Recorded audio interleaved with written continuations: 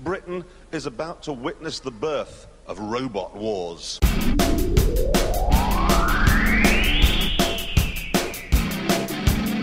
They're still making final adjustments. 3, 2, 1. Activate. Welcome everyone to Activate the Robot Wars podcast. I am your host, Benji, also the Hitman, along with... Rob E. Harmlessly. It's back. It's here. We're actually living in the future. It's Robot Wars 2016. It's 2016 and we just sat down, watched BBC Two, HD, Robot Wars. That's a good point, actually. Doesn't Robot Wars look beautiful in HD? It really has made a huge difference. It looked really clean and crisp, and I know HD's not a new thing, but it really made a difference. It has. I mean, think about frame rates of the cameras. All the slow motion looked amazing. Oh yeah, they nailed things like replays, but we'll get into that later. Oh, we'll get into that. All right. We get the little montage at the start where we're just getting all these slow-mo shots. But it's presented like a sport. It is, really nicely. Yeah. The original Robot Wars took the mickey out of itself a lot. Yes. You know what I mean? It was very self-aware, but didn't really give much respect to the actual bots or the actual competition of the it. Science and engineering behind it Exactly. was really not looked upon seriously. Now, the people still have humour. The people do, but the robots are taken more seriously. Even the ones that may not look too serious to begin with are given serious edges later on when you see the damage they cause or what they're capable of, which is nice. Exactly. The drama backstage becomes greater. And the arena itself, the actual battle arena, looks a lot better as well. It looks a lot less gimmicky. There are still gimmicks in the arena. They've still got the spikes, pit launchers, all of that. But it just looks less crowded and less cartoony. It's simplified, which is a big thing just in this day and age. You look at it everywhere. Websites now don't look as flashy. They're simplified. People like things looking simple, and it works. The lights are brighter, very similar to BattleBots. In terms of that arena layout, it's not just dark and dingy like Robot Wars originally was, which hasn't aged very well. Now this looks bright. It doesn't look like they're trying to hide anything. Exactly, that's it. Yeah, they're not trying to present it as a set. It's now just it looks like a sporting arena now, which is a lot better. The audience are very much part of the shots now, whereas on the original Robot Wars they weren't. They were in the background a lot. Now we're getting reaction shots of the audience and things like that. So there's loads of changes to the presentation of the show. Let's talk about the change in actually how the competition runs.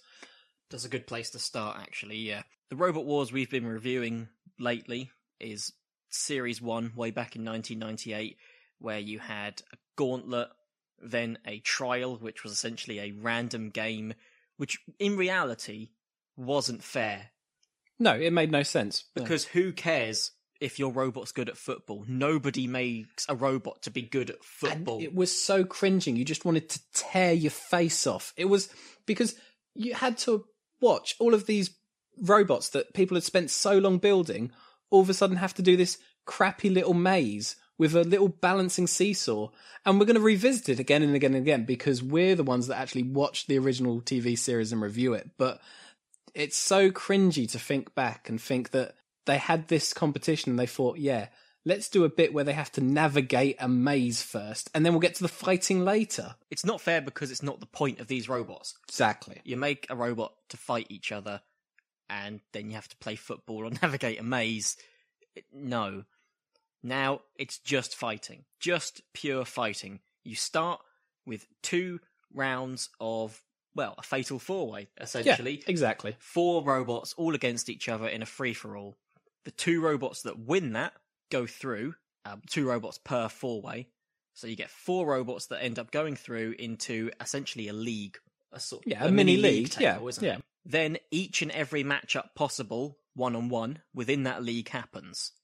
You get 3 points for a victory, 2 points for a judge's decision victory, and nothing else. Any loss is nothing. Mm-hmm. The 2 robots that have the most points at the end have a big final battle, and the robot that wins that is the winner of this heat. Yep, and we'll go through to the finals, I suppose. Go through to the grand final. Yeah. A good system, because what it allows for, it does allow robots to lose a fight but still move on. You're not doomed by one loss unless you're in the first two four-way matches. In all fairness, which case, half the roster kind of gets nuked in the first bit of the show. But like you say, once you've got past that initial bit, you can lose and still make up the points. So it's not a complete waste of time for all these people once they've lost. They can keep going. You're not going to lose to a fluke. It's not going to be, that one time my weapon didn't work, well, then I lost, and that's it, I'm out of the competition and going home, even though I've got this amazing robot. Maybe future seasons will get more episodes, and they won't have to do the four-way thing quite the same. Maybe that first big four-way match will count for points instead of just eliminating That would people be good, straight off. Because I wouldn't like them to get rid of the four-way, because the absolute chaos that it brings is so entertaining. There's just bits of metal flying everywhere, all hell breaking loose. And, moving on, let's talk about the return of Jonathan Pierce, who is like running his mouth 100 miles per hour the entire match. If you had to bring back one person from the original, him, because it was just perfect. It was the right amount of nostalgia. Yeah. And just hearing him react to everything, knowing he's seen every single other episode of Robot Wars because he commentated them. He's almost an expert in himself. Yeah. Yeah. So enthusiastic still. Oh, he was great. Absolutely amazing. And he's just so quick at calling things. I couldn't do that. No, exactly. He's constantly talking. Do you know what I mean? By the end of the match, he's basically just screaming. It's fantastic. He's so into it. Yeah. I'll give you one disappointing thing from this intro we got, basically. We get the logo, which is cool. It's the same logo, essentially, as it always was, but updated and more fancy, thanks to CGI these days. Yeah. No theme music. No prominent theme music. Yeah, you're right. There was no intro sequence. No. It was just the logo pops up. But I suppose that's kind of helping along the whole more of a sport than a cheesy TV show. I think that's what they're going for. So they've had to trim away a lot of the gimmicky stuff, like CGI robots colliding in a cheesy intro, like the original one. Yeah. Was there music during the fights? Because I didn't notice if there was. I didn't pick up on it. I'll have to re-listen to that, and I'll splice something in here. Victory in time, and that's a good push. But look at the control of Knox here. Roaring angles on the main machine. During the middle of a fight, and we'll see if there was music. If there was, I guess it was good because I didn't notice. You don't want to be sitting there bobbing your head. It must have just added to the excitement if there was, and if there wasn't, it worked. So, yeah. Let's talk about Dara and how awesomely funny he is. Brilliant choice. Someone who's into his science and that kind of thing. He doesn't take that as a joke like Jeremy Clarkson. No. But he does know about it, unlike perhaps Craig Charles, who, whilst Craig was a good presenter, he may not have seen a certain side to it. Yeah. And there's also the point that Dara is a stand-up comedian and is very quick. Yeah.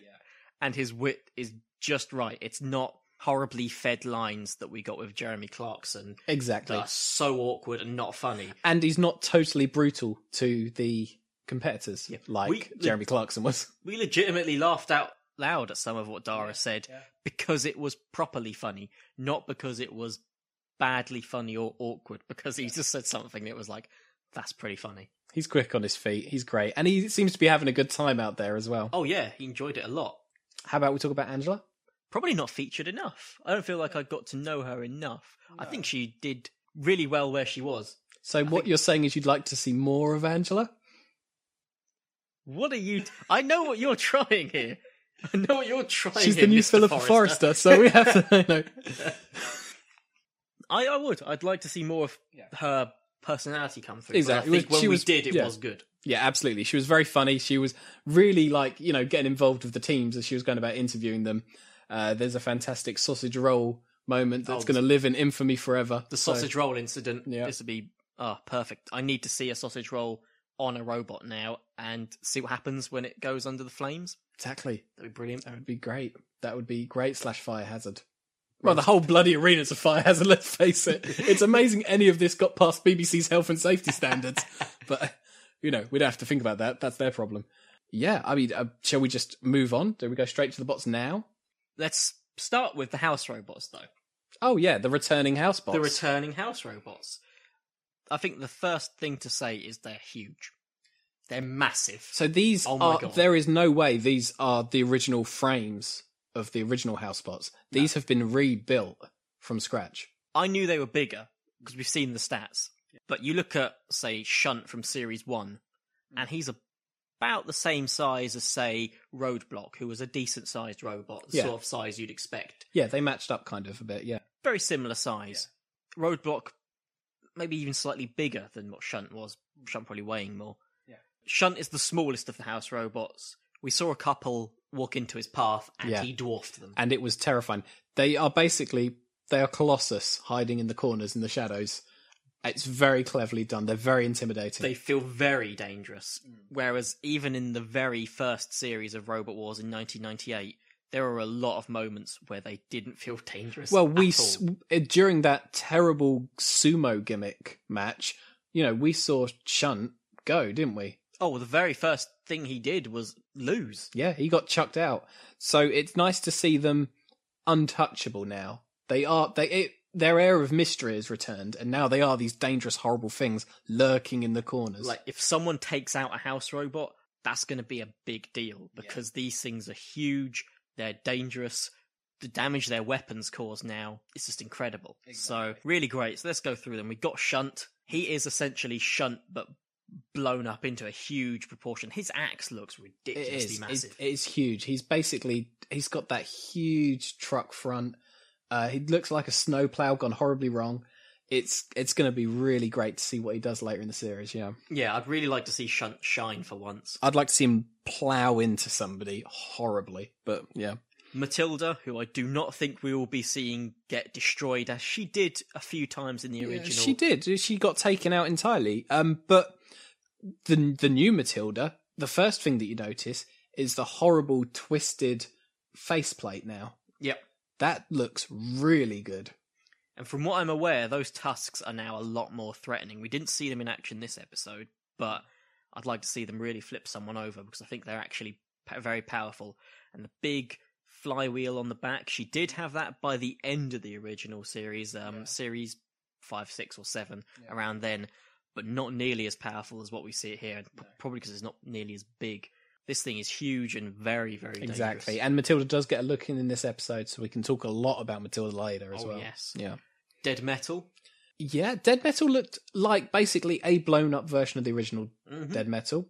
From what I'm aware, that saw is a more, I guess you could say, the sort of saw they would be actually using to make their robots now. Yeah, exactly. Yeah. And we do see the claws in action. It seems to take a lot to get out of that grasp, whereas before they were more of a gimmick. They didn't really grip anything. They were just there to make it look like a bit of a lobster. Exactly. Now they seem pretty strong. So we'll see how Dead Metal does. Doesn't get much offense in this episode. No. Can't forget the knight in shining armor himself. Sir Kill-A-Lot. Sir Kill-A-Lot. Sir Kill-A-Lot. Well, he's Sir Kill-A-Lot. Again, it's a blown-up version, a couple of tweaks, little bit of design, looks very intimidating. Yeah, we can't say too much about him this time because I don't think he really got anything in. But it's the air of mystery. The camera doesn't hang on them for too long. If you see them, it's in very brief flashes as they fling a robot back out into the arena. And then they're gone and they're back in the shadows again. So it's done in a fantastic way. That's a good point as well, though, is they don't leave their central patrol zone, CPZ, ever at the moment. No. They are staying in there, which is good because we were always seeing them just wander out. Yeah. And they would call it, they'd be like, oh, Matilda's wandering out. Why? That's against the rules. Yeah, whatever happens now is unfair. Exactly. Brilliant. I think we covered that well, but there is obviously one missing house robot, one casualty, one guy who didn't make it. Sergeant Bash did not make the cut. But does it feel like he's being held back as opposed to being cut? I'm really hoping that they're going to have him as a secret weapon and they're going to unleash him later. That would be so cool. Yeah. I'd love that. If not, I'd love for him to return next series. Maybe the issue is the flamethrower. One problem is Sergeant Bash will now be so big, his flamethrower will be on the top. And he won't actually be able to point at anyone. It'll the flames will just fly over the top of everyone. And even then, the fire doesn't seem to be doing much damage to the robots in the first place.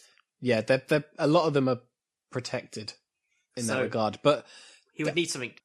it's difficult because they would keep the flamethrower on him only really in a symbolic manner. Like he would just blow fire every now and again because it's him. And they'd have to find other weapons for him to actually use that are practical. Yeah, and this is the thing, like, if they put the flamethrower up lower, I mean, is that dangerous? Because you get there are some strong weapons here. That's true, yeah. You get hit by some of the rotating discs. I mean, I'm sure Sergeant Bash would just probably explode. Exactly. Well, I mean, maybe he's just a casualty of health and safety. Yeah, that's it. Yeah, a bit too complicated. Maybe they can revise him in some form, but what he needs is a unique weapon of some kind. So they'd need to find something to work. I mean, they can't just put a soldering iron on him. It'd be ridiculous. It would not work, would it? No. I'm sure they'll think of something, and hopefully he will return in the future. We've got the other house robots that came in later seasons that haven't come back. Mr. Psycho, Growler. But honestly, they're not the iconic ones. No one cares. It's all about Sir Kill-A-Lot and his mates. And it always has been. Air of mystery, really strong looking, loving it. But now, our competitors. We need to talk about them. We need to talk about them, but first... Shall we do the typical, traditional shorthand description? Absolutely. From Hemel Hempstead, Behemoth. Danger Ramp. From Stoke-on-Trent, Bob. Where's he hiding the weight? From Derby, Carbide. Spinning Deathblade. From Carmarthen, South Wales, the General. Generally okay. From Caithness, Scotland, King Cranky. V for Very Weird Shape. From Woody, Nuts. Most Impractical Bot 2016. From Bournemouth, Razor. Razor, mate. From Oxford, Terahertz. Excellent. Oh, I love it. Oh my god. Oh dear. Yep. Oh, you did it. Yep, I did that. Okay, well, let's start talking about them. Okay, well, let's start with... Oh, man, the pronunciation is killing me. Right. Dara says behemoth. Mm-hmm. The word is behemoth. Everyone else says behemoth. Now you're Behemoth now, so you were quite well known actually. Yes, in the original we are. Yes, series. yeah, quite well But known. is it the same robot? We actually rebuilt a new robot. So you have a brand new Behemoth. Now, are you a lifter up to? Yes. And what can you lift? We've lifted a Peugeot 205. Fantastic. There won't be a Peugeot 205 in the back. No, that's a shame. Yeah. Okay, grand. Listen, good luck. Thank you very much. Fantastic. I heard Behemoth at one point, but I don't know who said it. Behemoth? That sounds like a place. Behemoth is Bay. I don't know what to tell you, man. Behemoth. Behemoth. What do we say now on? Do we say behemoth or do we say behemoth? I say we just let it naturally evolve over the course of the podcast. Yeah, until we just say moth.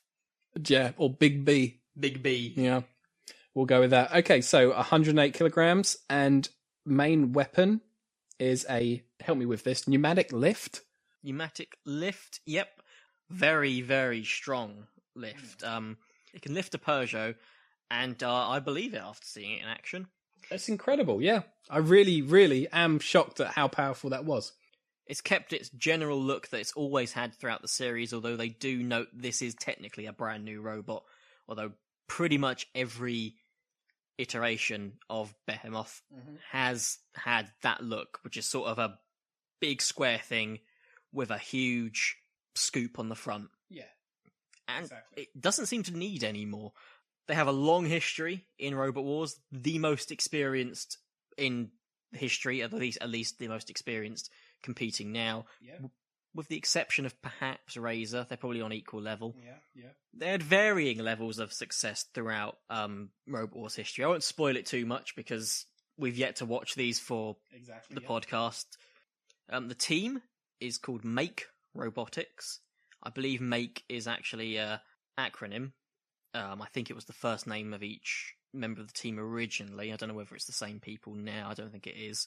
It looks like a bulldozer, really. Yeah. It seems to be what it's modelled after. Exactly. A bulldozer or a snowplow.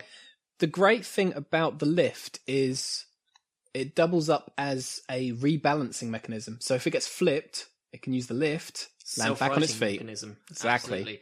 Absolutely. It has the two little arms on the side that self-right. It seems to be able to take quite a battering as well. The armor is very, very strong. See, it's not the heaviest bot, but in all fairness, they're all kind of a similar weight They're all around class, that 110 really, aren't they? kilo Yeah. mark. Okay, let's move on to Bonk. Bonk, who is topless at the moment. This is a level of last-minute preparation that has to be taking place here. Where's the top of it?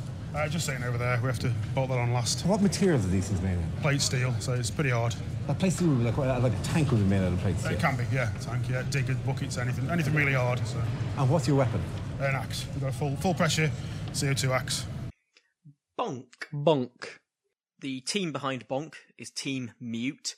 They do have experience using the robots Mute and Micro Mute in Robot Wars, both of which came along a little later in Robot Wars, the original series history. Mute was apparently very powerful at the time. It had a very, very powerful flipper. But we'll get to that when we get to it. Now they've gone for something completely different to a flipping robot.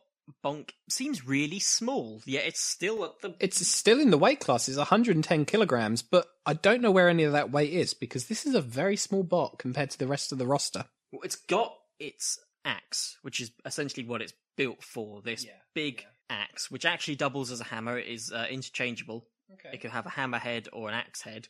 I'd think the hammer head would be better for the sort of internal trauma, so to speak, a hammer blow, whereas axes don't tend to stick into they don't tend to cause huge amount of damage, or it's superficial, whereas a big bash from a hammer could perhaps smash some parts up. A decent ice pick probably go through some of this, but you have to bear in mind that the amount of money and time spent on the robots has clearly developed over time, because these robots are wearing bulletproof glass.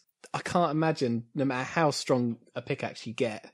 Do you know what I mean? It's very difficult to, unless you're fighting against the right bot, which we'll see later in the episode. Of course. Axes and pickaxes are generally a bit of an iffy weapon. They're still really popular, but damage-wise, it's very difficult to guarantee that you're going to pierce anything. You've got to get a very precise shot off, and multiple of them, which is the important thing. Yeah. Bonk is interesting for its custom CO2 system, though. So it uses CO2 to help itself root to the ground, which may be why it's so heavy but so small. Because it's all in there, yeah. It's all in keeping it rooted to the ground whilst the powerful axe or hammer blow happens. So the axe lands to the floor, but the bot itself stays very much completely still. Yeah. Whereas usually with such a powerful weapon, swinging the axe would cause the robot to essentially flop all lose over balance, the place, lose basically. balance and flip into the air. Very, very clever system. Apparently, it can lift about 130 kilograms with the arm, with the actual axe itself. So if the axe or hammer got stuck in another robot, it could lift it up off the floor. Wow. That's quite impressive. That is very impressive. I don't know what they do with that, because at that point, they'd have a robot stuck on them. Well, if it was a lighter bot, they could probably carry it over to the pit. How would they get it off the axe? Yeah, good point. Without putting themselves in the pit as well. This is the flaw in Bonk's design. Poor Bonk. Let's move on to my personal favourite, Carbide. So, Carbide, let's talk about the weapon. So there's a big blade on the front here. Okay. And it spins round at 2,500 RPM. Whoa, okay, so it's got serious. Basically, the tip speed's it's just over 200 miles per hour, and it's got more energy than, I think it was like 60 times a sniper rifle bullet right at the end, so that's kind of... So your plan is to literally demolish everything in your wake? Hopefully. Carbide, do you know the team name? No, what's the team name? Team Carbide. Brilliant. They did previously compete with a robot called Tiberius, which was a crushing robot, similar to Razor. Didn't have quite the success that Razor did, though. It has the most powerful bar spinner in Robot Wars history. Oh boy, do we get to see that. Yeah. 25 kilograms, 2,300 RPM. Christ. That's insane. And it's invertible as well, which means if it's flipped over, because the wheels go through to the other side, of course, can still roll around, which is its version of being unflippable. Exactly, and that's the great thing about having the blade be horizontal. Yep. It works no matter which way up the bot is. Yep, it's important. Not only that, the blade is so powerful that when it hits something, it launches into the air, so it needs to be able to work. Exactly, yeah. The blade's so powerful that it can launch its own bot when it collides with something. They talk a lot about the hum of death that the blade makes. So basically, it takes, I don't know how long, I'm guessing it's a number of seconds to get the blade spinning at its maximum RPM at 2300. And when it does, it makes a loud humming sound, which is how you know it's now really dangerous. That is so cool. Yeah, they should have hum of death on, written on it somewhere or something. Yeah, that made more sense, yeah. A team motto. It seems like a lot of the bots in this series, bar a few, are going to have more simple aesthetic designs. We've seen bright pink fluff in the first series already of the original Robot Wars. This one, gone with a nice, simple, urban camouflage design. Nothing flashy. None of the bots really have too much flair on them. It's all about the weapons, really. Exactly, yeah. And sleek and simple designs. Absolutely. So let's move on to the General. Okay, next we are over to the General, who are busy. They look a little bit... Are we stressed, boys? Oh, no. Oh, no. What's happening here? We're trying to give a bit more tread. We've heard the arena's a bit slick, so... Okay. So we're just scoring it? Yeah, just the edge. Okay, I'm going to go and have a little mooch in here. Hiya, don't you worry. Get in there, get stuck in. You have a job to do as well. Okay, this is your beast, right? 20-kilo discs, basically, spinning just under, say, 500 to 1,000 RPM. Where was it built? My design, my dad's cowshed. It came to fruition, basically. Yeah, that's where it happened. Who is your worst nightmare in terms of an opponent? It seems to be Carbide. And which is unfortunate. Yeah, we've been drawn against him. How confident are you feeling? One right shot and then you'll have it. Boom, that's all you need. All you need is one. Good luck, lads. Or AKA the Farmer's Bot. Yep, made entirely from things found around this old farmer's farm. Which, doesn't sound great, but... It's because, well, I'm not going to go ahead and say that's because it isn't great, but it's because it isn't great. It's not great. I didn't really have a lot to say about the General when I first saw, the design. So, let's think of the design now. It's essentially, at the front, 2 huge flywheels, which are fairly powerful, but when you've just seen Carbide, are nothing really. Exactly. 2 huge exposed wheels. Which is a massive design flaw. Massive exposed wheels. Yeah, exactly. It's a huge design flaw, considering how dangerous each weapon is. When half of your robot's target, so to speak, is its wheels. Best way to immobilise something. Make it so it can't move. The end. Damn right. The discs actually come from a plough, and the motors come from some electric gates. So they really did use things. They really did farm. Just find just random bits of stuff and turn it into a robot. In that regard, good for them, but really not the best choice of It's the design is resources. Yeah, it is. It's a weird design. They probably could have found some other stuff on the farm that would be better. Yeah, I can think of maybe just made a small combine harvester and driven that out with a bull's skull on the front to use as a weapon with its horns. Man, that'd be awesome. That would look badass in general. Yeah. The General. Moving on. Killy Cranky. This is Killy Cranky, am I right in saying that? Yeah. Welcome to our first 2 young Roboteers. This is only a very unusual design. Have you looked around and thought, this is a good thing or a bad thing? I think it's quite good. What does it do? It destroys things. It destroys things. So how confident can you possibly be that this is going to win? I'm quite confident because I think it's got quite good armour and it's very manoeuvrable. Okay, but what does it do? How does it attack? With a saw at the front. And does the saw spins spin? around at about 500 RPM. So that can do some damage if you can get the saw in contact with somebody else. Definitely. Listen, the best of luck, Killy Cranky. Is it named after the Crankies? No. Unfortunately, in my head, that's all I'm seeing now is Jeanette Cranky riding a robot into battle. Killy Cranky. Well, I'm gonna give them the prize for most original robot of this. Well, maybe not, but pretty close. It looks like poorly joined plumbing, I guess. Mm-hmm. It's kind of like a V or a W shape. That really is just a really odd shape. Yeah, it looks like he sort of went into his airing cupboard, saw the plumbing, and went, "I've got it. I've got it, lads." It's the robot we've always dreamed of. but it's a long cylinder with 2 wheels on each end, and in the middle a cutting disc. So the idea is, because it comes out like a V, it sort of forces a smaller robot into its centre, where it will get cut up. It's the longest robot in the competition, which is no surprise when you look at it. The team is Cold Fusion, who competed with Season 1 and 2 robot Body Hammer, and also Pussycat, which were a very, very, a fairly successsul robot, I'd say, in later seasons. It actually uses Body Hammer's wheels. Oh, really? Yeah, the wheels on Killy Cranky are at least remade versions. They originally were Body Hammers in some form. Now, the blade itself, a bit of a pain to aim, because the whole point of the robot is it speeds up, brakes suddenly, so it launches that's right. its front into the air, yeah, and then lands down on top of the other robot. Now, consider how quick all of these robots are. That's impossible to aim. There's a lot of technique involved with that, and not practical. Not practical at all. People are already going to be avoiding your front because there's a spinning disc. You're not going to get a chance to brake suddenly and drop onto them. The only way that would work is if the arena was essentially a straight line. You had to just run at each other's head on and hope. But you got to take risks, push the boundaries. This bot definitely did that in design. Yep, that's fine. It's different. They tried something completely new.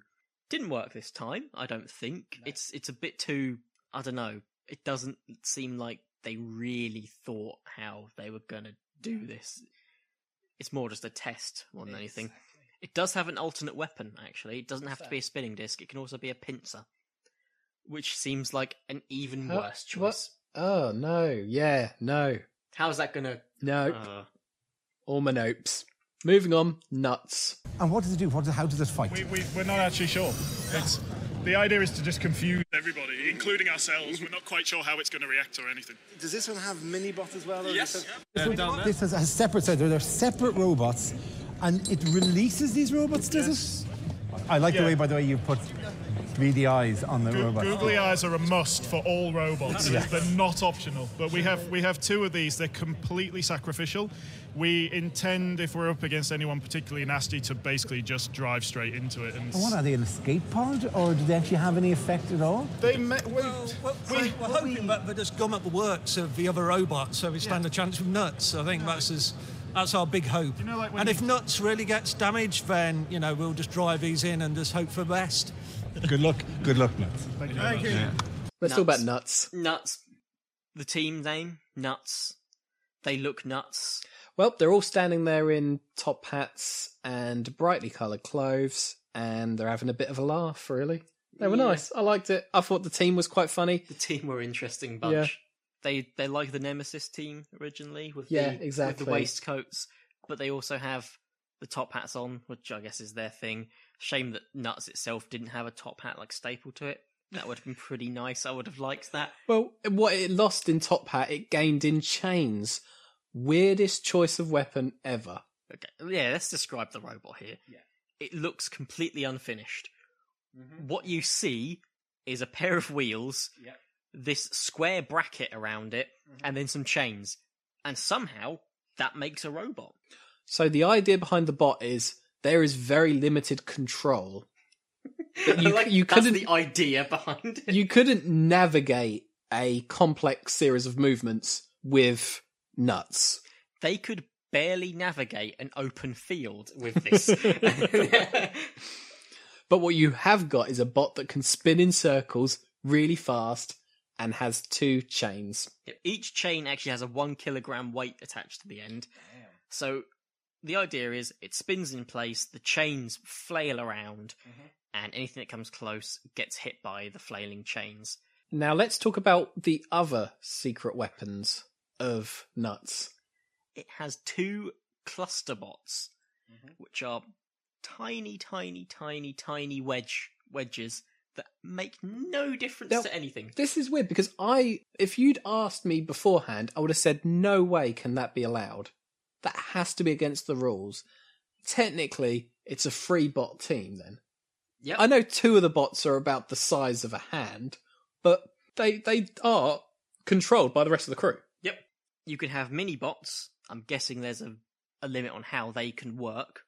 Or you can be a full cluster bot, which is essentially where your robot starts as one big conjoined thing but can split up into many. You don't necessarily have to have a certain amount. There's no limit on how many it can split into. But it does need to stay within the weight limit. It needs to stay within the weight and limit. And this bot is 110 kilograms. Obviously, you can see where they gave the weight up because there is very little of the actual bot. I mean, those chains must be quite heavy, to be fair. Yeah. If it's at that 110 kilogram mark, it's all wheel, square bracket thing, and chains with two tiny little things that can't weigh much. The great thing about the Nuts team is they came in with absolutely no plan whatsoever. In the interviews, they're saying that they're not really sure. They're not even sure what the cluster bots are for.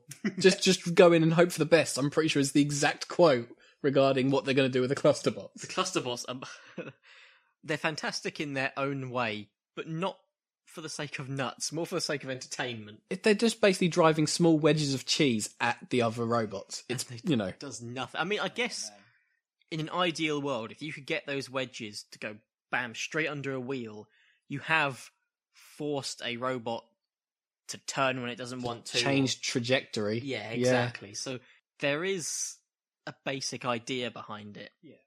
But when you actually put it into practice on the field, you need something a lot more significant than. I mean, these wedges, when we say tiny, they were very small. They are tiny, tiny, tiny. Little tiny bots. Little door-stoppy thingies.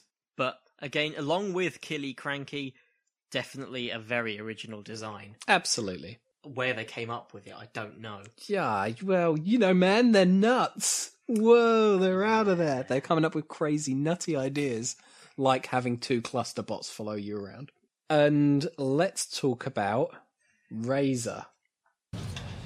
Now, you guys have a lot of pedigree. We're dealing with a bit of a legend here. Yeah, Razor, cool. Built back in '98 by my good self and friend Simon Scott here. So it must have been modified. You're not going to stand a chance against these guys if it's the old one. Well, he was always pretty good, though. That early principle was always pretty effective because the machines can never armour up that well on the top. Now, what about the girls? Darcy, how did you get roped into this? Well, I just wanted to be here to support Dad because I've grown up with Razor since I was little. I support the boys, really, by reminding them to eat and drink. So Mum springs to the rescue with food. I brought along a nice box of sausage rolls. Ah, stop. Can I have one? Yeah, go for it. Are they homemade? Yes, they are. They're lush. Yeah. Oh, it's delicious. You can finish that one. I need to go and talk to these guys. Good luck. Bye-bye. Thank you.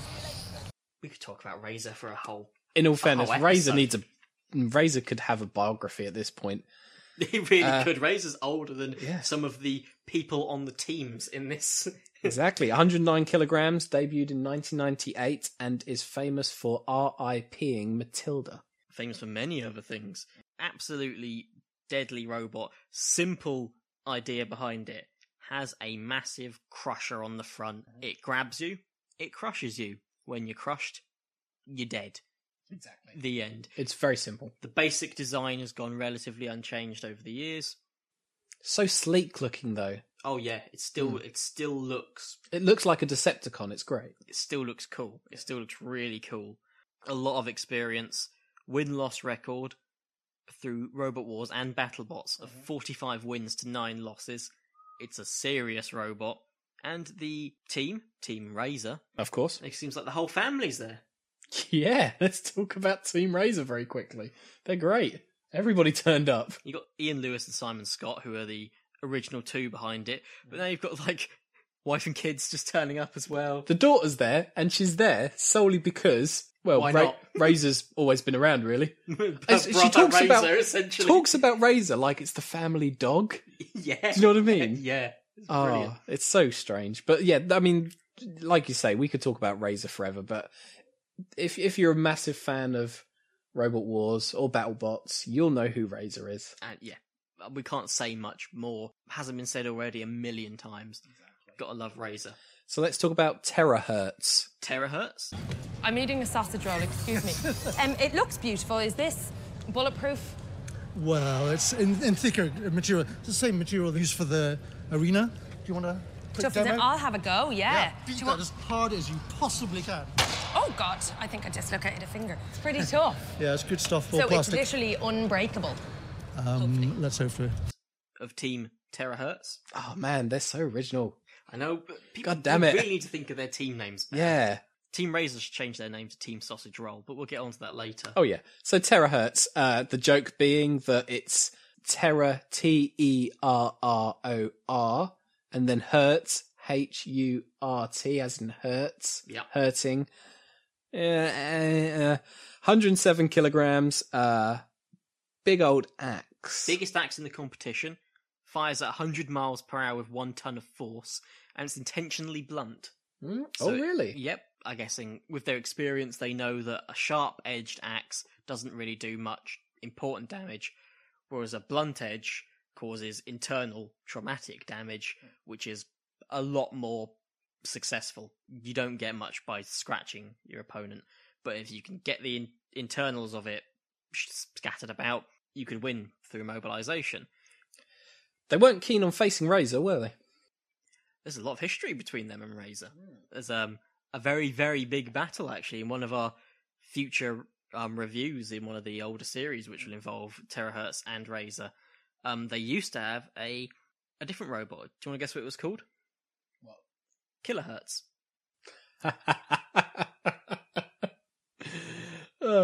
But they've been around for a long time. Terahertz has been around for a long time, and you can tell because it's quite battle scarred, actually. Yeah, it looks great. Actually, it's kind of cool. It's a really cool design. It's one of the last successful robots left that has a design around an axe weapon. They're not very popular these days in the age of very powerful flippers and very powerful spinners. That's right, yeah. Back in the original series that we're currently making our way through, when you had an axe on a bot, you kind of had to build the rest of the bot around it. Mm-hmm.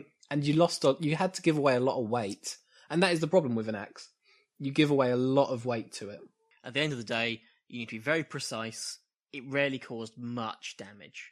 Much serious damage, anyway. Sometimes you might get the odd puncture, but by that time, your robot's been bashed about so much, it doesn't matter.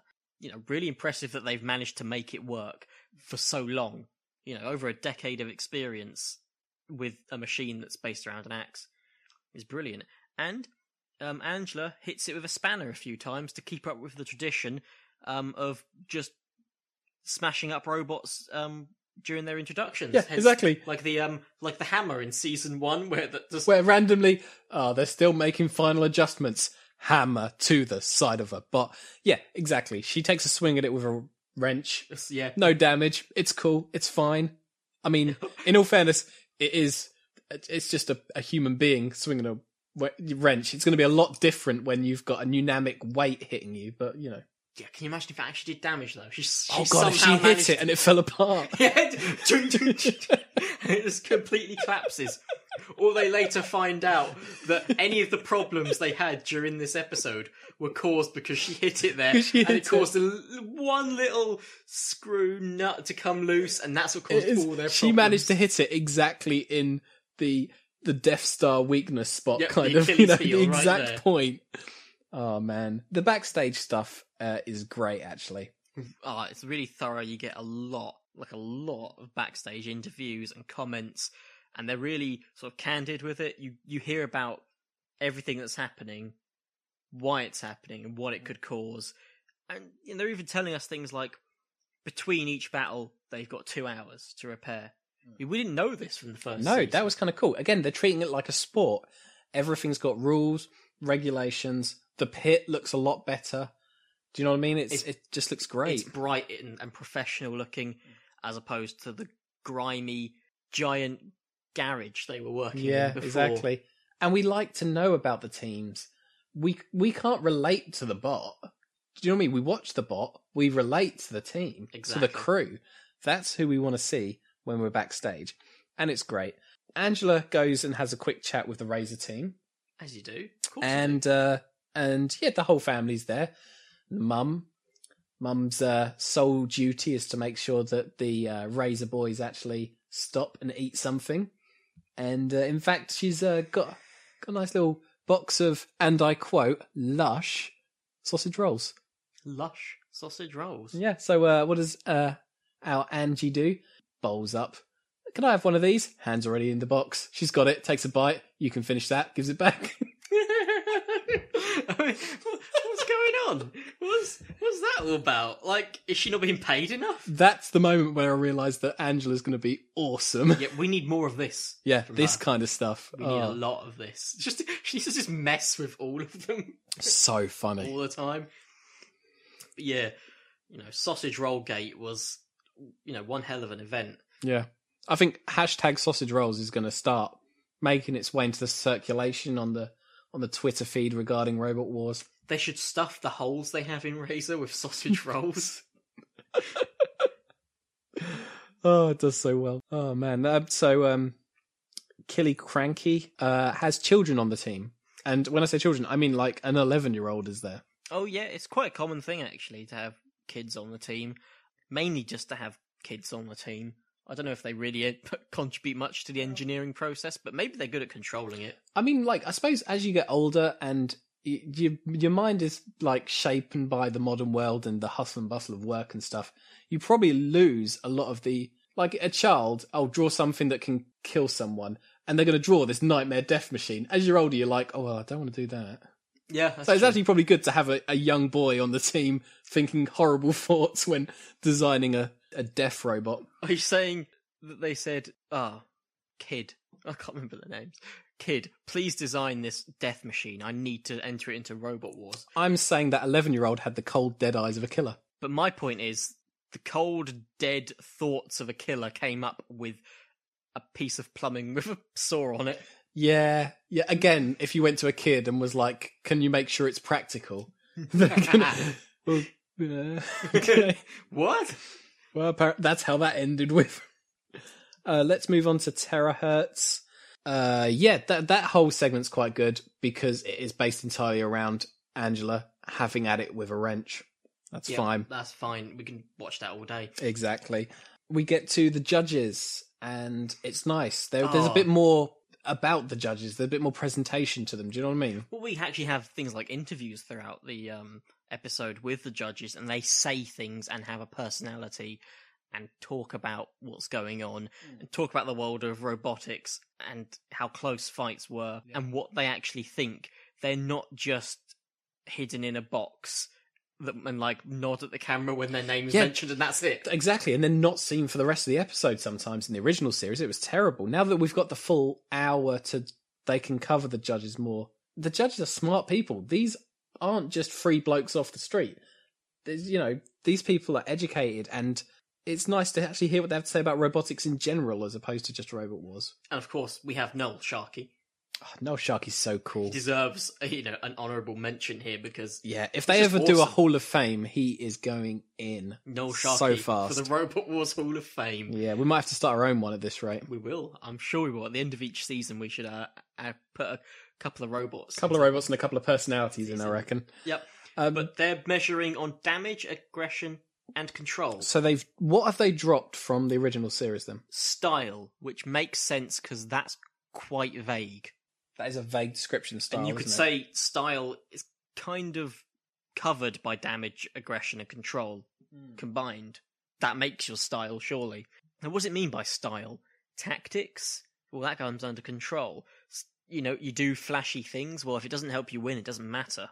Nuts has a lot of style. But it doesn't actually apply, does it? It doesn't mean it... No, I think mean it wins. These rules are more applicable to get the job done. Yep. And that's really what the point is. Again, this is a competition now. Yeah, less of a show, more of a competition, which is nice. Absolutely wonderful. Okay, so shall we move on to the first match? Yep, the first four-way match. Kill E Cranky, Nuts, Razor, and Terahertz. So it's the four-way. Now, going into this, who would your top two picks be? Oh, it was going to be Razor, was going to be the first one, absolutely straight off the bat.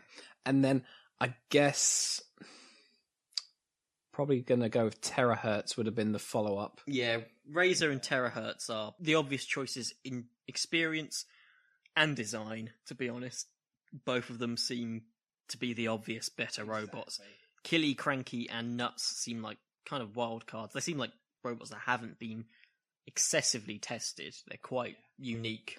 And looking. Also slightly impractical looking. Yep. Whereas Razor just looks like it was designed for the sole purpose of gutting other robots. Yes. Winning Robot Wars is what it's designed for. Exactly. And Razor gets a chant and a huge pop from the crowd. Oh, Razor's straight off the bat. Immensely popular. Yeah. To think after over a decade of not being on TV, they still got a huge reaction, massive pop, big chant for their name. Exactly. Everyone loves Razor. One house robot in each of these 4-way fights. And the first one we get is Matilda. Fitting for Matilda to be the first one. Other than Sir Kill-A-Lot, I'd say Matilda's the most famous. Most popular, definitely. Everyone likes Matilda. Just the one thing I noticed is the sort of announcing voice, the voice that encompassses the whole arena and does the 3, 2, 1 activate. Oh, yeah. It's a new voice. I'm not Is sure it? if I liked didn't it as pick much. up on it. It's not as deep and it's more robotic sounding. Yeah. I think I liked that the audience got more in Yeah, on you the heard on the them. countdown. They were very prominent for the countdown, which was nice. 3-minute timer to the match, which starts. They pretty much just throw us into the match very suddenly at that point after introducing the robots. Yep, and this is where things are going to be difficult for us. One-on-one matches aren't too hard to call and review. 4-way matches. Oh man, chaos. Jonathan and Pierce so is much. having a nightmare by himself. We're sitting here and we're trying to handwrite notes about this. I think the first thing to note is Nuts is just all over the place. Yeah, Nuts is... you cannot control Nuts. It's Swinging Nuts are out of about. control. Nuts swinging everywhere. And Nuts, yeah. Yeah. Oh, Yeah. dear. Oh, dear. Terahertz's axe, immediately prominent. Yeah, and that's going true. crazy. And Razor goes straight for... God damn it. Killy... Cranky. Yep. Can we shorten that to KK? KK. Yeah, I'm sure that's KK. Good. Razor starts crushing KK. It kind of goes for him. Yeah, Razor's immediate target is KK. Razor does at one point, though, manage to get a cluster bot. Eats a cluster bot somehow. Gets one of Nuts' cluster bots. It doesn't seem to appear on camera. It's just Razor sort of appears from the side of your view, and it just has the cluster bot. Just managed to get In hold the of air, one on- and in is the end of its destroying it. Yeah, crusher. And it's just these like, yeah, these that's what I do. cluster bots must have been made of pretty stern stuff. Yeah, because they don't get destroyed. They don't get by destroyed. it. No, they keep rolling out. They get crushed, but they Hmm. they still keep going. They don't really do anything. And No, all exactly. they really do is Buzz around, really. They're Yeah, more of a nuisance, just- which is fine. You know, it's a job. You know, I suppose it does work. pit opens. Yep, someone opens the pit. I didn't quite catch who. No, neither did I. It's the pit button that gets used, and Razor and KK Thank you. sort of locked in a bit of a battle. I say locked in a battle. Razor has KK. Razor has KK and is basically take him over to the pit. Yeah, he wants to drop him in the pit. Makes sense. You've eliminated a threat. Obviously, Razor saw KK either as an easy target or as a threat they needed to eliminate. Yeah, because that's who it they was focused very on. specific tactical target. Basically, pincers and starts to carry KK over to the pit. Yep. KK's wheels start to change direction. There is a bit of a tussle, and they both go a tumbling into the pit. Yep, meaning Razor and Kill E Cranky eliminated in this first bout. Now, what seems to have happened, or what the KK team have claimed, is once they knew they were going down, Razor had them, the pit was open, they didn't stand a chance at that point. When they got close to the pit, they essentially, because their wheels were still on the ground, it's still a fairly powerful robot, and it's very, very long as well, they were able to turn their machine. So when Razor stopped, I'm guessing to open their jaws and drop them in, instead, Killy Cranky pulls Razor in with them, and So what Razor wasn't banking on was that KK would actually motion towards the pit. Yep. Because he's probably thinking, well, the KK's going to be trying to fight its way out. try and escape. Yeah. KK had already settled with its fate and decided, well, if I'm going in the pit, So I'm Razor. taking Razor with me. Shock loss for Razor. Razor out the first round. Yeah. First episode. First match, round. First round. We lose Razor. Big loss. This is like John Cena getting chucked out of the Royal Rumble First. by a nobody. Yeah. By a newbie. You know, By someone who's one- yet to announce themselves. One of the Shining Stars. One of the Shining Stars comes out and just eliminates John Cena, and then it's nothing's like that. mentioned of it. And nothing's mentioned about it, and there's no flair. It's like that. It's done. I mean, and then it's 2 hours until these bots have to be ready to fight again. Yep, but that means we get Nuts and Terahertz through. Neither one of them really had to do much. That's why we didn't mention Terahertz. No. I told you in the match. But like I say, Nuts didn't have to do a lot, and yet the rolling mechanism was broken in that match. Yeah, I don't know. Probably by itself, because what I've noticed with Nuts is the chain sometimes, when they stop or get hit, wraps around itself or gets stuck underneath it. They end up hitting themselves with their own weapon a lot. Terahertz just had to avoid danger, probably realised what was going on. Just Played it safe and got through. It was fun. Yeah. Got through. Done. There was a sign in the audience that said, kill a lot equal Bay. Okay. Yep. Each Just to thought his I'd own. throw that out there. Each to his own. That's fine. We get to the backstage segment. Carbide is quite feared, I've noticed. Yeah, Already. everyone's talking about the 200 mile per hour blade. Spinners are very, very destructive in the first place, and on a very well-designed robot, it's even more destructive. Exactly. And being the best spinner in the competition, by their statistics, there's a big reason to fear Carbide right now. Exactly. It's very strange. We get to see Bonk still being modified, and the general, the team, are just adjusting the tread because they've heard the rumour mill that the floor is very slippery in the arena. I like to think that a janitor just went out and mopped it. It just started mopping a bit. It's just like the idea that like all the bots come back and they were like, that floor was well slippery. And then you can imagine the general team hearing that and going, our tyres are crap. Start cutting some tread. They're trying to just cut some tread into it, and it's, I don't know. But like everyone else, they are very afraid of Carbine. And so am I. And so am I. Okay, so that takes us to the next four-way, which is Behemoth versus Carbide versus Bonk versus General. And the house robot is Shunt. Shunt's huge. I like how big Shunt is. I like how threatening he looks for us. Nightmare Shunt. It's great. Well, the match starts, and the first thing that makes itself apparent is Behemoth is very powerful. Pretty much immediately flips General. It's not just a scoop and slowly lift and turn over, it's launch you into the air, which is amazing because it doesn't look like it has the right depth to it.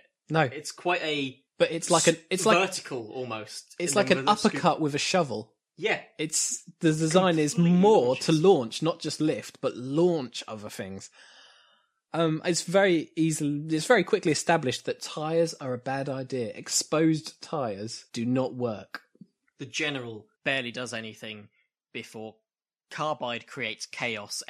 I'm pretty sure every single other robot manages to run into Carbide, launch across the arena thanks to the spinner being at full power, and Carbide very tactically, very specifically targets the General's exposed wheels at one shot, and it comes straight off. Just rubber and metal and sparks just go flying, and then that's it. That's it. Bot the done. General Yeah. out before it can cause any damage. We didn't see anything at all from the General. No. So the pit opens, and Nothing comes of that, really. Nothing really come of that, which is a shame, really. Yeah, because I like the pit. I'm guessing the idea was maybe to put General in the pit, but I think he immobilised long before. It became unnecessary, really. Yeah. So Behemoth flip over Bonk, and that's Bonk out. Bonk didn't do much at all either, actually, come to think of it. Didn't really do anything. It didn't seem like Bonk's bonker was working. The axe/hammer. Is this the CO2 one? Yeah. Yeah, I think they did mention in the post-match interview with Dara that the CO2 failed. It looks like after they flip, you can see the gas actually coming out of the machine. Yeah, neutralised pretty quickly. Whether that was a problem to begin with, or whether maybe it was a hit from Carbide that caused it to happen, I can't imagine being flipped over was enough. Else, that's not very good.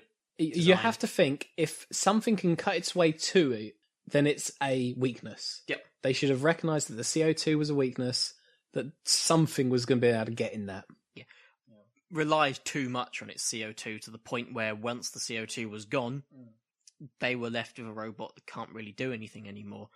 Yeah. Behemoth just flips them over. Because their hammer isn't working. They can't use it to try and right themselves back onto their wheels. This match went the right way. Whereas before, maybe Razor shouldn't have been eliminated, technically speaking, and unfortunately goes down. In this match, Behemoth and Carbide are the clear dominators, and they go through easily. Yeah, I mean, the other two didn't even compete. No, exactly. So we cut to the backstage, and Carbide's weapon motor is damaged, or at least in not a very good state. It seems like, by the way they're talking, this is a known issue with Carbide. It seems to be their biggest weakness. I'm guessing when you have a 25 kilo spinning blades that spin at 2,300 RPM. It's a very specific science to keep that running. Yeah, basically, they've got the most powerful spinner, but they've kind of sacrificed reliability for that sake. And I think there may be a time in the future where we see Carbide's weapon fail. And without it, Carbide hasn't got a lot else going for it. No, that's the problem. It is all about that spinner. Yeah. So the other teams actually come over to help fix and stuff like that. Slight chance that maybe they're just having a nose at the spinner, to be honest. That's a good point. Yeah. But I do like the kind of the sportsmanship of everyone seems to help each other repair each other's robots. Exactly.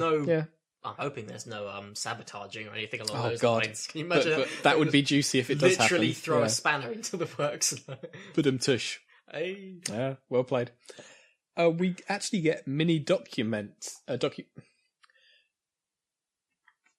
We actually get mini documentaries. Documentaries? What am I trying to say? We actually get mini documentaries for each of these victorious robots before their first matches. Which is what we wanted from the first original series. This is what we've been asking for. To see them in their garages, alone, sweaty and oily, posing horribly for the camera. Yeah. It's perfect. It's exactly brilliant. what I want. But it's done in such a cool way. It's all done in slow motion of them just standing in their garage, and in the background, one of them's just, I don't know, cutting something. Yeah, cutting something. Or the other one's got their robot's weapon over their shoulder and like looking they're menacingly posing, at the camera. And they talk about just building the robot and how much fun they're having. The weapons and the secrets and stuff like that. All the stuff we've mentioned earlier pretty much came from those little docs. I think it's cool that Carbide, they mentioned that they've kept it 100% secret going into the competition. So none of the other teams knew what they were running into until they got to the building and saw it getting shipped out of the back of the van. And then they were like, oh, bugger. Oh no, this is going to be really, really horrible. And it was. So exactly. We loved it. Good on them. It's good strategy, not letting people know what's coming. I mean, I guess that's maybe a weakness of Razor these days is everybody Razor is knows. old, Yeah, and everybody's seen it. It's strong, but yeah. Everybody's seen how to beat. Yeah. Those few losses, you watch those tapes and you've got an idea. Yep, you know what's going on. You know how it works. Exactly. So let's go to the first of the mini league matches, which is first head-to-head match. Yeah, Terahertz versus Carbide. Interesting match. Terahertz seems very strong. Carbide, very strong weapon. I'll say Terahertz strong armor, Carbide strong weapon. So it's quite a good matchup, really. It's a cool matchup to have. So Carbide gets flipped quite early, but keeps rolling because obviously like you say, it's designed to run upside down. Well, that's the thing about Carbide is it gets flipped because it flips itself over because of the power of its spinner. Yeah. Terahertz doesn't have a flipper. No. It's just Carbide is so strong that it manages to flip itself over. What's interesting about this match is Terahertz essentially dominates. It does Carbide. Dominates the whole match. Opens the pit, carries Carbide over to the barbecue. Yep. Gives him a quick roast him. That's fine. Carbide's edged over to the pit, and it's just sort of just nudged in and falls in. The great thing about it is the strategy behind it. Terahertz, strong armor. They know they can take a big hit. Probably not a lot of the strongest hits from Carbide. So by staying close to the machine, Carbide hits them a lot. But every time Carbide hits, the spinner stops spinning. Yeah.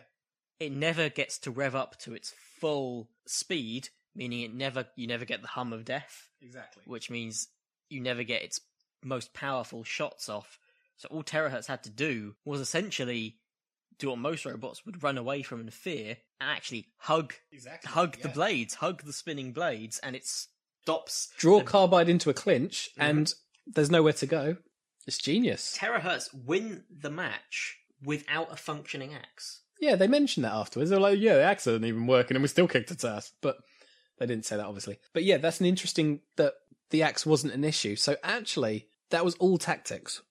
Using the arena to their advantage by Terahertz. A well-deserved victory. And Carbide, bearing in mind this is a fresh bot, looking pretty scarred up at this point. Yeah, really got a beating. Yeah. That's 3 points to Terahertz for a decisive victory. Yeah. But going backstage, it looks like the damage done to Terahertz is a bit more than it looks. Couple of chunks. Couple of chunks taken out. Apparently it was Carbide that took out the axe, and one of their hits was so strong that the inner mechanisms of the axe actually got rumbled up a bit and stopped working. If Carbide were able to get off a full strength shot or multiple of them, maybe it would have gone the other way. But Terahertz, good on them for winning there. It's brilliant. Excellent. A fantastic match, actually. So we're getting our mini Hang on.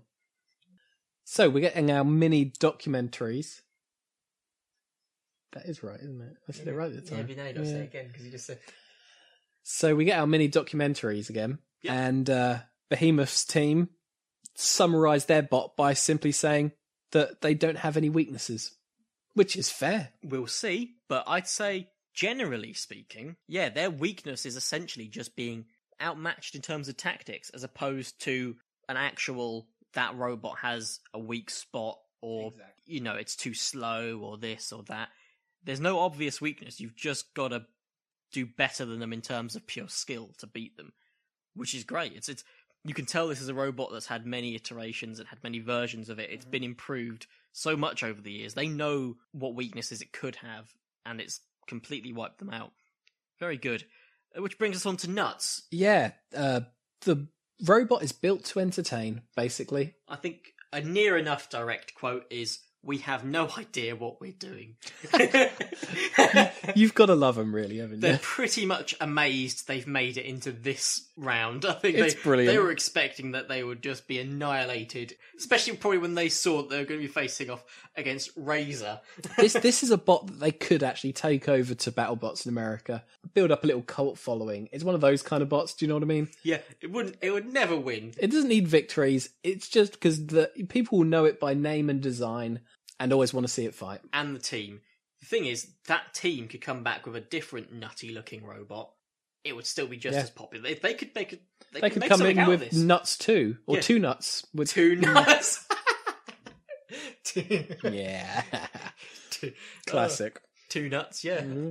But yeah, if they came up with something equally as wacky next time, but not the same robot, then they could come back. Keep doing that every Come back year. again and again. People would just expect them then. They'd eat it up, yeah. It'd be great. And they have, I could see people in the audience wearing their little costume, their furry waistcoat. Chucking on the top hat. And the top hat. Yeah, getting ready for a laugh. Team Nuts. Okay, so Housebots, Dead Metal, and Matilda are going to sit in on this one as well. Oh, yeah. We didn't mention that before. Is that it's two Well, house they robots. don't specifically cover it. I don't think. They don't, do they? No, they don't make a big deal out of announcing which bots are there. No. So it's nice when you see the house bots by surprise, really. Yeah. Yeah. Two house robots in the 1-on-1 matches, as opposed to the one for the 4-way matches. Absolutely. The match begins and Nuts just starts spinning, continues spinning for quite a fair bit. Spins and spins and spins and spins and spins and spins and spins, and the chains are just going everywhere. The cluster bots are just all over the place. Behemoth starts to get a bit fed up at this point, and Behemoth just starts flipping everything in sight, and it's awesome. You can see it's almost, there's an air of frustration, and it just starts to wail and charge in and desperately try to launch. Nuts isn't having it for the most part. No, Nuts kind of get caught by Dead Metal, but escape before any serious damage is done. Definitely. It's the spikes. They use huge spikes in this series. Those spikes brilliant. are More like a javelin up the bottom of the frickin' robot. It's great. Absolutely huge, really thick, as tall as most of the robots. Yeah. Which is great because it looks like they're actually threatening as opposed to the tiny little things which would more be threatening to the robot's tyres than actually the robot themselves. Exactly. Behemoth still showing his frustration by launching the cluster bots. Yeah, moment of the night, to be honest. Oh, easily. I mean, how high do they go? A cluster bot just gets scooped up by Behemoth, and how big is it? 7 foot the walls are? Yeah, in the arena? I think more than 7 feet. Yeah. It absolutely sends it gliding through the air, right to the top of the arena, and then crashing back down. It's like it was just throwing rubbish away. It just was like out. I was waiting for like Dara to catch one or something. It was, oh God. They were flying in all directions. It was like, but the amazing thing about the cluster bots is it was like a cat being thrown into the air. They landed and they just kept going. Yeah, exactly. They're invincible. Yeah. Behemoth may be in, because of its frustration, a little careless, which in a way is a good thing because we get to see the power of Matilda. Matilda just has a bit of a moment. Yeah. Yeah. So Behemoth kind of ends up walking into Matilda's little patrol zone, and Matilda, that flywheel on the back, hits Behemoth, and Behemoth just goes absolutely flying. I think lands on his side. Huge damage there. Probably the most damage it took in the fight was from Matilda. It was just an opportunity for Matilda to remind the competitors not to go near the house robots. Yeah, and by God, did you feel it? This is how the house robots should have always have felt. Mm-hmm. Like, you shouldn't feel like you can compete with a house robot. You shouldn't be trying to for a laugh. You should just be bouncing off them because they're too strong, and that's exactly what happens to Behemoth, which is a big, strong robot. Fantastic. Nuts is getting tangled in itself. It's almost like... I think one of the wheel axles looked a little bent out of shape, and it's just going in circles and getting into a mess. Again, I'm pretty sure it's causing the damage to itself. Exactly. The amount of times the chain gets wrapped around and stuck underneath the wheels, and it's trying to move, but it can't because it's stuck on its own chain. Exactly. It's just spaghetti, it's just a mess. All over the place.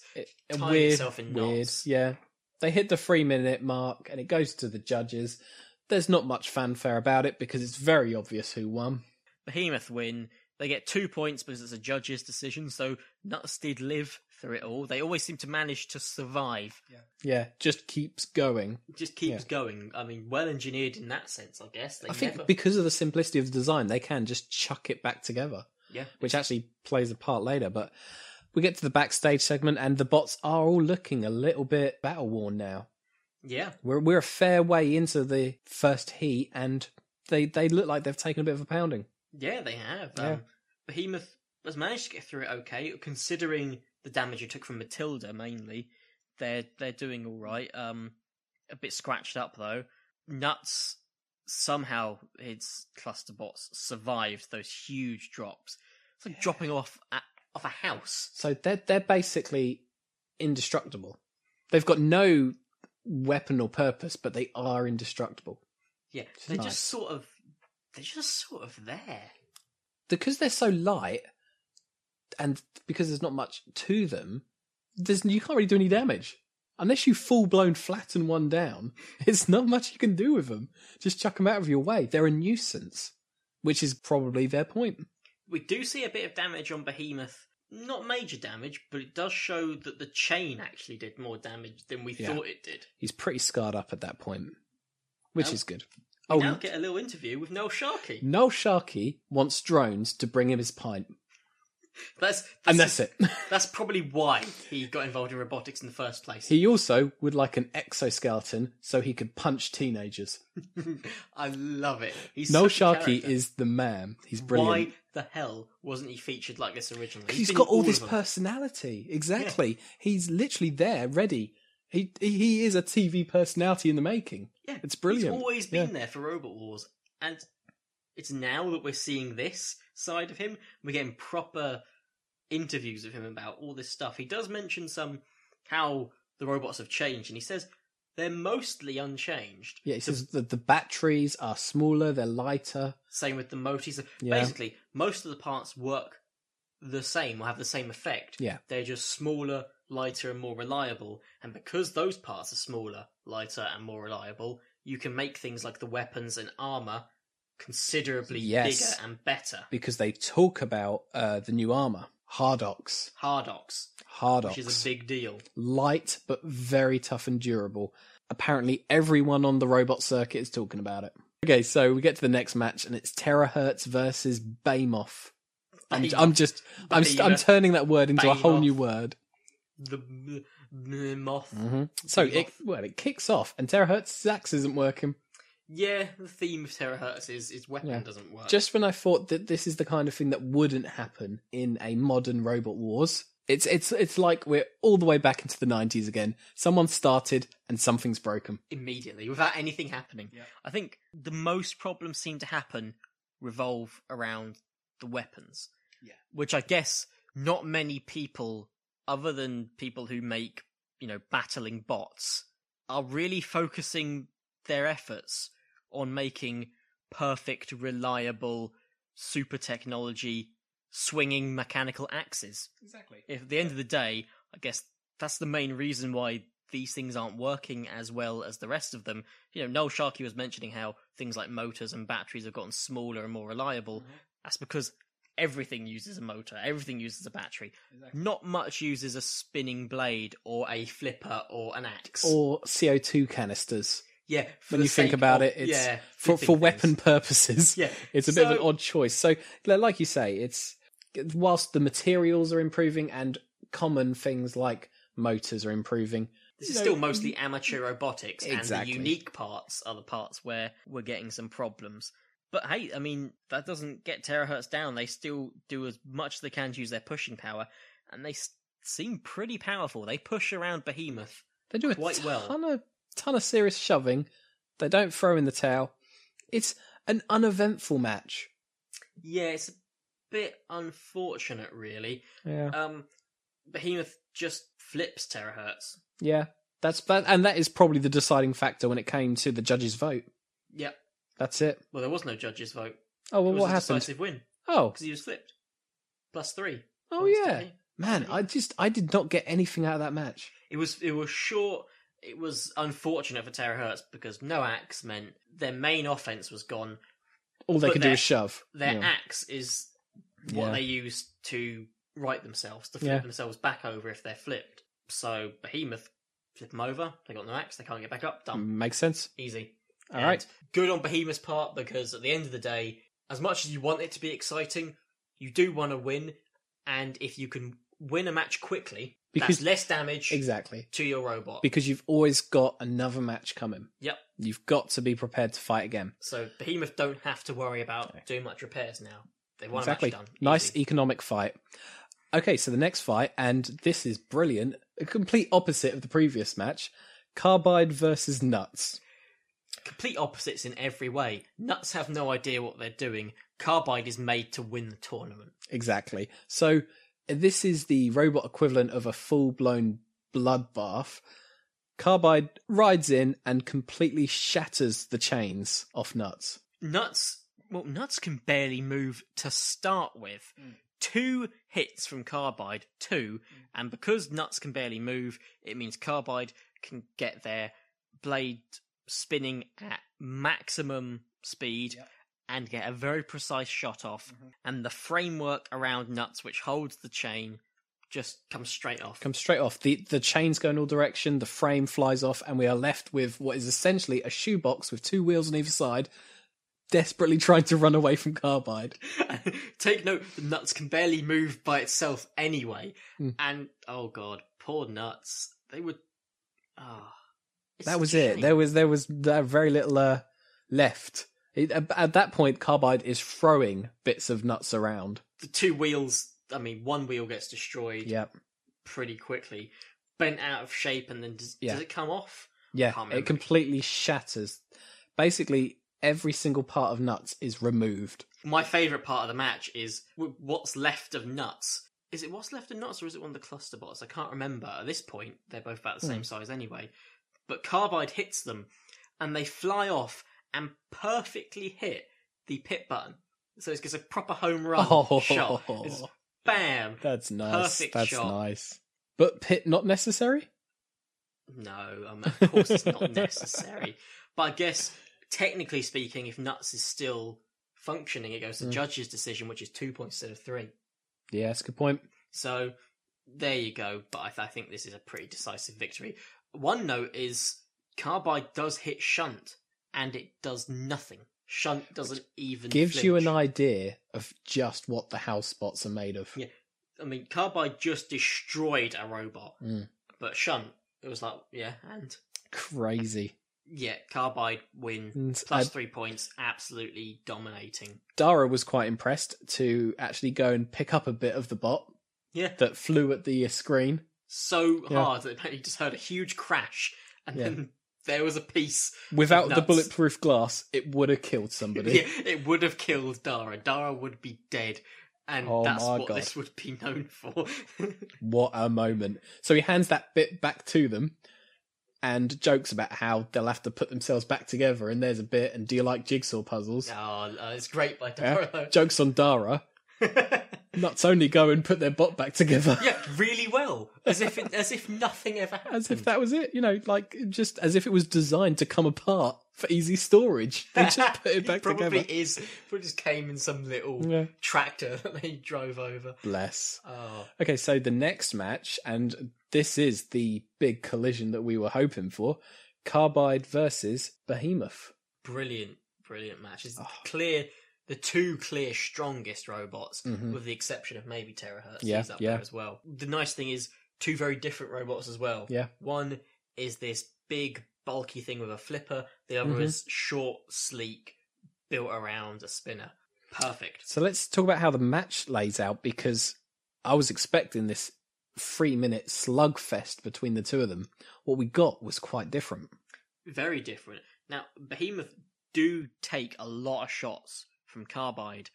They do tank a lot of that damage. It's not nearly the destruction we've seen on others. So I guess in a sense the team were right in that they don't have much of a weakness, but one big hit by Carbide just seems to take out Behemoth entirely. And from then on, it's a pretty easy run to the pit. Goodbye Behemoth. The end. That's it. Just tips him in very carefully. Done. It's very strange. Behemoth actually gets so much air when he's hit by the blades as well. Yeah. Just these blades are just the deciding factor in the tournament. It's insane how powerful they are. They've got to be so careful though, because I could honestly see themselves one day using the blade, hitting something, the pit being open, and them launching back into the pit and eliminating themselves. When they use the blade, they lose all of their trajectory control. Yep. So as soon as the blade hits something, they lose their personal control. And that's probably the only fault with it. Yeah, almost too powerful, or too powerful for the robot they built. Maybe they should have taken some points out of Bonk's book, which was, where they grounded themselves really heavily so their axe could work, even though they didn't get to use it, unfortunately. No. But it was a nice idea in theory, really, wasn't it? Yeah, good idea in theory. Yeah. Make your robot really capable of handling its own weaponry to be less of a danger unto itself. Exactly. Okay, so let's talk about the next match, which is Terahertz versus Nuts. Yep. Nuts at this point cannot get enough points to go through. Nope. So they're just sort of fighting for fun/honour, I guess. They're just for reputation's sake. The mini-bots are back. They're not hurt at all. They're Somehow, fine. they were earlier on, they were like, yeah, they're dead. I don't know how we're going to get them running again. They're back up and running. Exactly. As is the robot itself. Unfortunately, as is Terahertz's axe. Oh, yep. Terahertz is back on full form. And within how long? Seconds? Terahertz essentially nudges Nuts, and Nuts' frame and weapon comes straight off again. Everything just falls apart immediately. But a bit of the chain gets caught up in Terahertz, which is a accidental bonus, really, of the weapon choice. You could say Nuts actually flung its weapon at Terahertz. Arguably, it was a tactical decision. And it gets stuck inside of Terahertz. Can you imagine if it got stuck in Terahertz in a way that it damaged it enough to immobilise it? Exactly. Now imagine it tries to use the axe and there's a chain in the way of the mechanism and the entire insides get completely gutted. And then they have to let Nuts go through in that sense. Winning as a pair of wheels. Oh, it's beautiful thought. Just a pair of wheels. Unfortunately, that is not what happens. Although also, because it loses some control to the chain wedged in the bottom, it starts to accidentally edge towards the pit. And there is a moment where you genuinely believe Terahertz was about to fall into the pit. It would have been such a moment. That would have been upset the century. Unfortunately, it doesn't happen. Yeah. I mean, I say unfortunately. Fortunately for Terahertz, it doesn't happen. But Nuts, they were pretty clever there because they were the one that went and turned on the pit. They knew that was their opportunity right there. Close battle in that sense. But Nuts goes the full 3 minutes. They survive. Again, somehow, they're actually alive at the end. Judge's decision was completely unnecessary. It's very obvious who won. But when it came to popularity, the Nuts team were cheered and chanted throughout the decision making. Terahertz get 2 points, and that's that. And that's it. They got but they wanted the big three because you always want the big three. That was and Nuts stopped them from getting that. So Nuts has done its job. Nuts essentially eliminated Terahertz. They essentially eliminated each other because now we've got a situation where Behemoth and Terahertz both have 5 points. They're drawing. But Carbide has 6. That puts the points at Carbide at top with 6 points. But joint second place, Behemoth and Terahertz. You can't have a joint second place. No. They say that. They could have had the final just be a 3-way. But Made more sense, yeah. But instead, they go with... What they do is they take the match that happens between the joint second place people, the one that happened earlier. Whoever won that one is the one that goes through. So because Behemoth beat Terahertz, Behemoth go through to the finals. So almost lucky for Behemoth in that sense. Exactly. It was a very sudden bit of... It was very complicated all of a sudden, how this league was working out.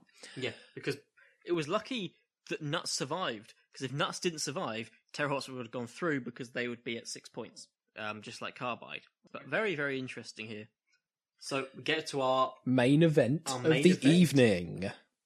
And it is Behemoth versus Carbide. The right main event. Yeah, definitely. This is what you want to see. This is what you want to see. While on paper we may not have thought this would be the final, after seeing the first 2 bouts, the first 2 4-ways, these are the 2 obvious choices. Yeah, absolutely. And they do. So the match itself, at this point, these robots have been through so much that you knew that there wasn't much left to give. They roll in and the blade's working. Behemoth's having a bit of mobility issues. Begins moving a bit, but not a lot forward or backward. It seems like either the drive itself or the motors or just the wheels are stuck. Something isn't working there, and it seems like only some wheels are working, and when they are working, they're not going at full speed. They're not getting a grip on the floor, and they just kind of very slowly almost rotate on the spot, most of it. It's easy for Carbide. Open up the pit and wait, because Behemoth just reverses his way in. Now, they explained post-match that they went to turn right and turned left. So obviously maybe there was actually some genuine control issues, some wires crossed. But at the end of the day, it doesn't matter. Carbide wins. Carbide wins. They didn't have to take any damage in that last battle. Good on them. Yeah. Again, if you can end a match quickly, do it. It may not make great TV, but in terms of competition, you've made life a hell of a lot easier for yourself for the next 2 hours where you have to repair your bot. Carbide going through, what do you think about that? Well, yeah, that is the logical one, really. I mean, it's a monster. They were the favourites, and they did it. Brutal, yeah. But an interesting note is every single bot in this episode lost a match. Yeah. All of them. Every single one lost. But it's the rule of cancelling. It's almost rock, paper, scissors in that regard. Do you know what I mean? There are certain different types of bots that can't fight certain different types of bots. Carbide, probably the best all round, but it was all based around the weapon. All it would have took was for the blade to not work. Yep. And that would have been it. Or a robot to have something that neutralises it. Well, I suppose what you'd need is length in your flipper. something that could get underneath the blade and underneath the bottom Before the and blade launch. actually touches you. Exactly. Yeah. And also, of course, tactical driving. Yep, simple tactical driving, getting to the side of it or behind it, Yeah. and doing the damage. Have the pit open and ready. You could lead Carbide towards it. Carbide has very little control when using the blade. As soon as contact's made, Carbide tends to go a couple of feet in either direction. Yeah, I mean, Could if you easily can fall into the pit. Get Carbide's spinner going, and then push it into a wall, so it ends up launching itself. Yeah. We already know that the spinner itself is a little iffy. Yeah. It didn't have that many issues other than the mentioned problems to begin with its motor, but we know it can break down. Yeah. We know that there's a good chance, in this grand final that Carbide is now in, we could see them go out because their spinner stopped working. Exactly. I think that's the most likely reason, is they're either the spinner stopped working, or someone has managed to get behind them into their side slot and push them out into the pit. Done. That'd be it. Done and dusted. All of that is irrelevant because right now Carbide is our first heat winner. Yep, our first grand finalist. And good on them. It's interesting. It's a new face, essentially, is our winner. Yeah. Brazier, nope.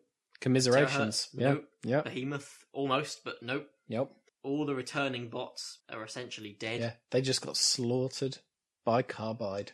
Very good. We could be seeing a new, almost face of Robot Wars in Carbide. That could be Quite our champion. charismatic. You kind of really want Carbide to win. Yeah, I'd be happy with Carbide going through. But then we haven't seen what's going to happen in the next bunch of episodes yet. Oh, man. It is. I mean, let's talk. Okay, let's very quickly just summarize our feelings about the new show. Okay, I've got some pros and cons. Okay. I'll start with the pros. All the bots seem strong.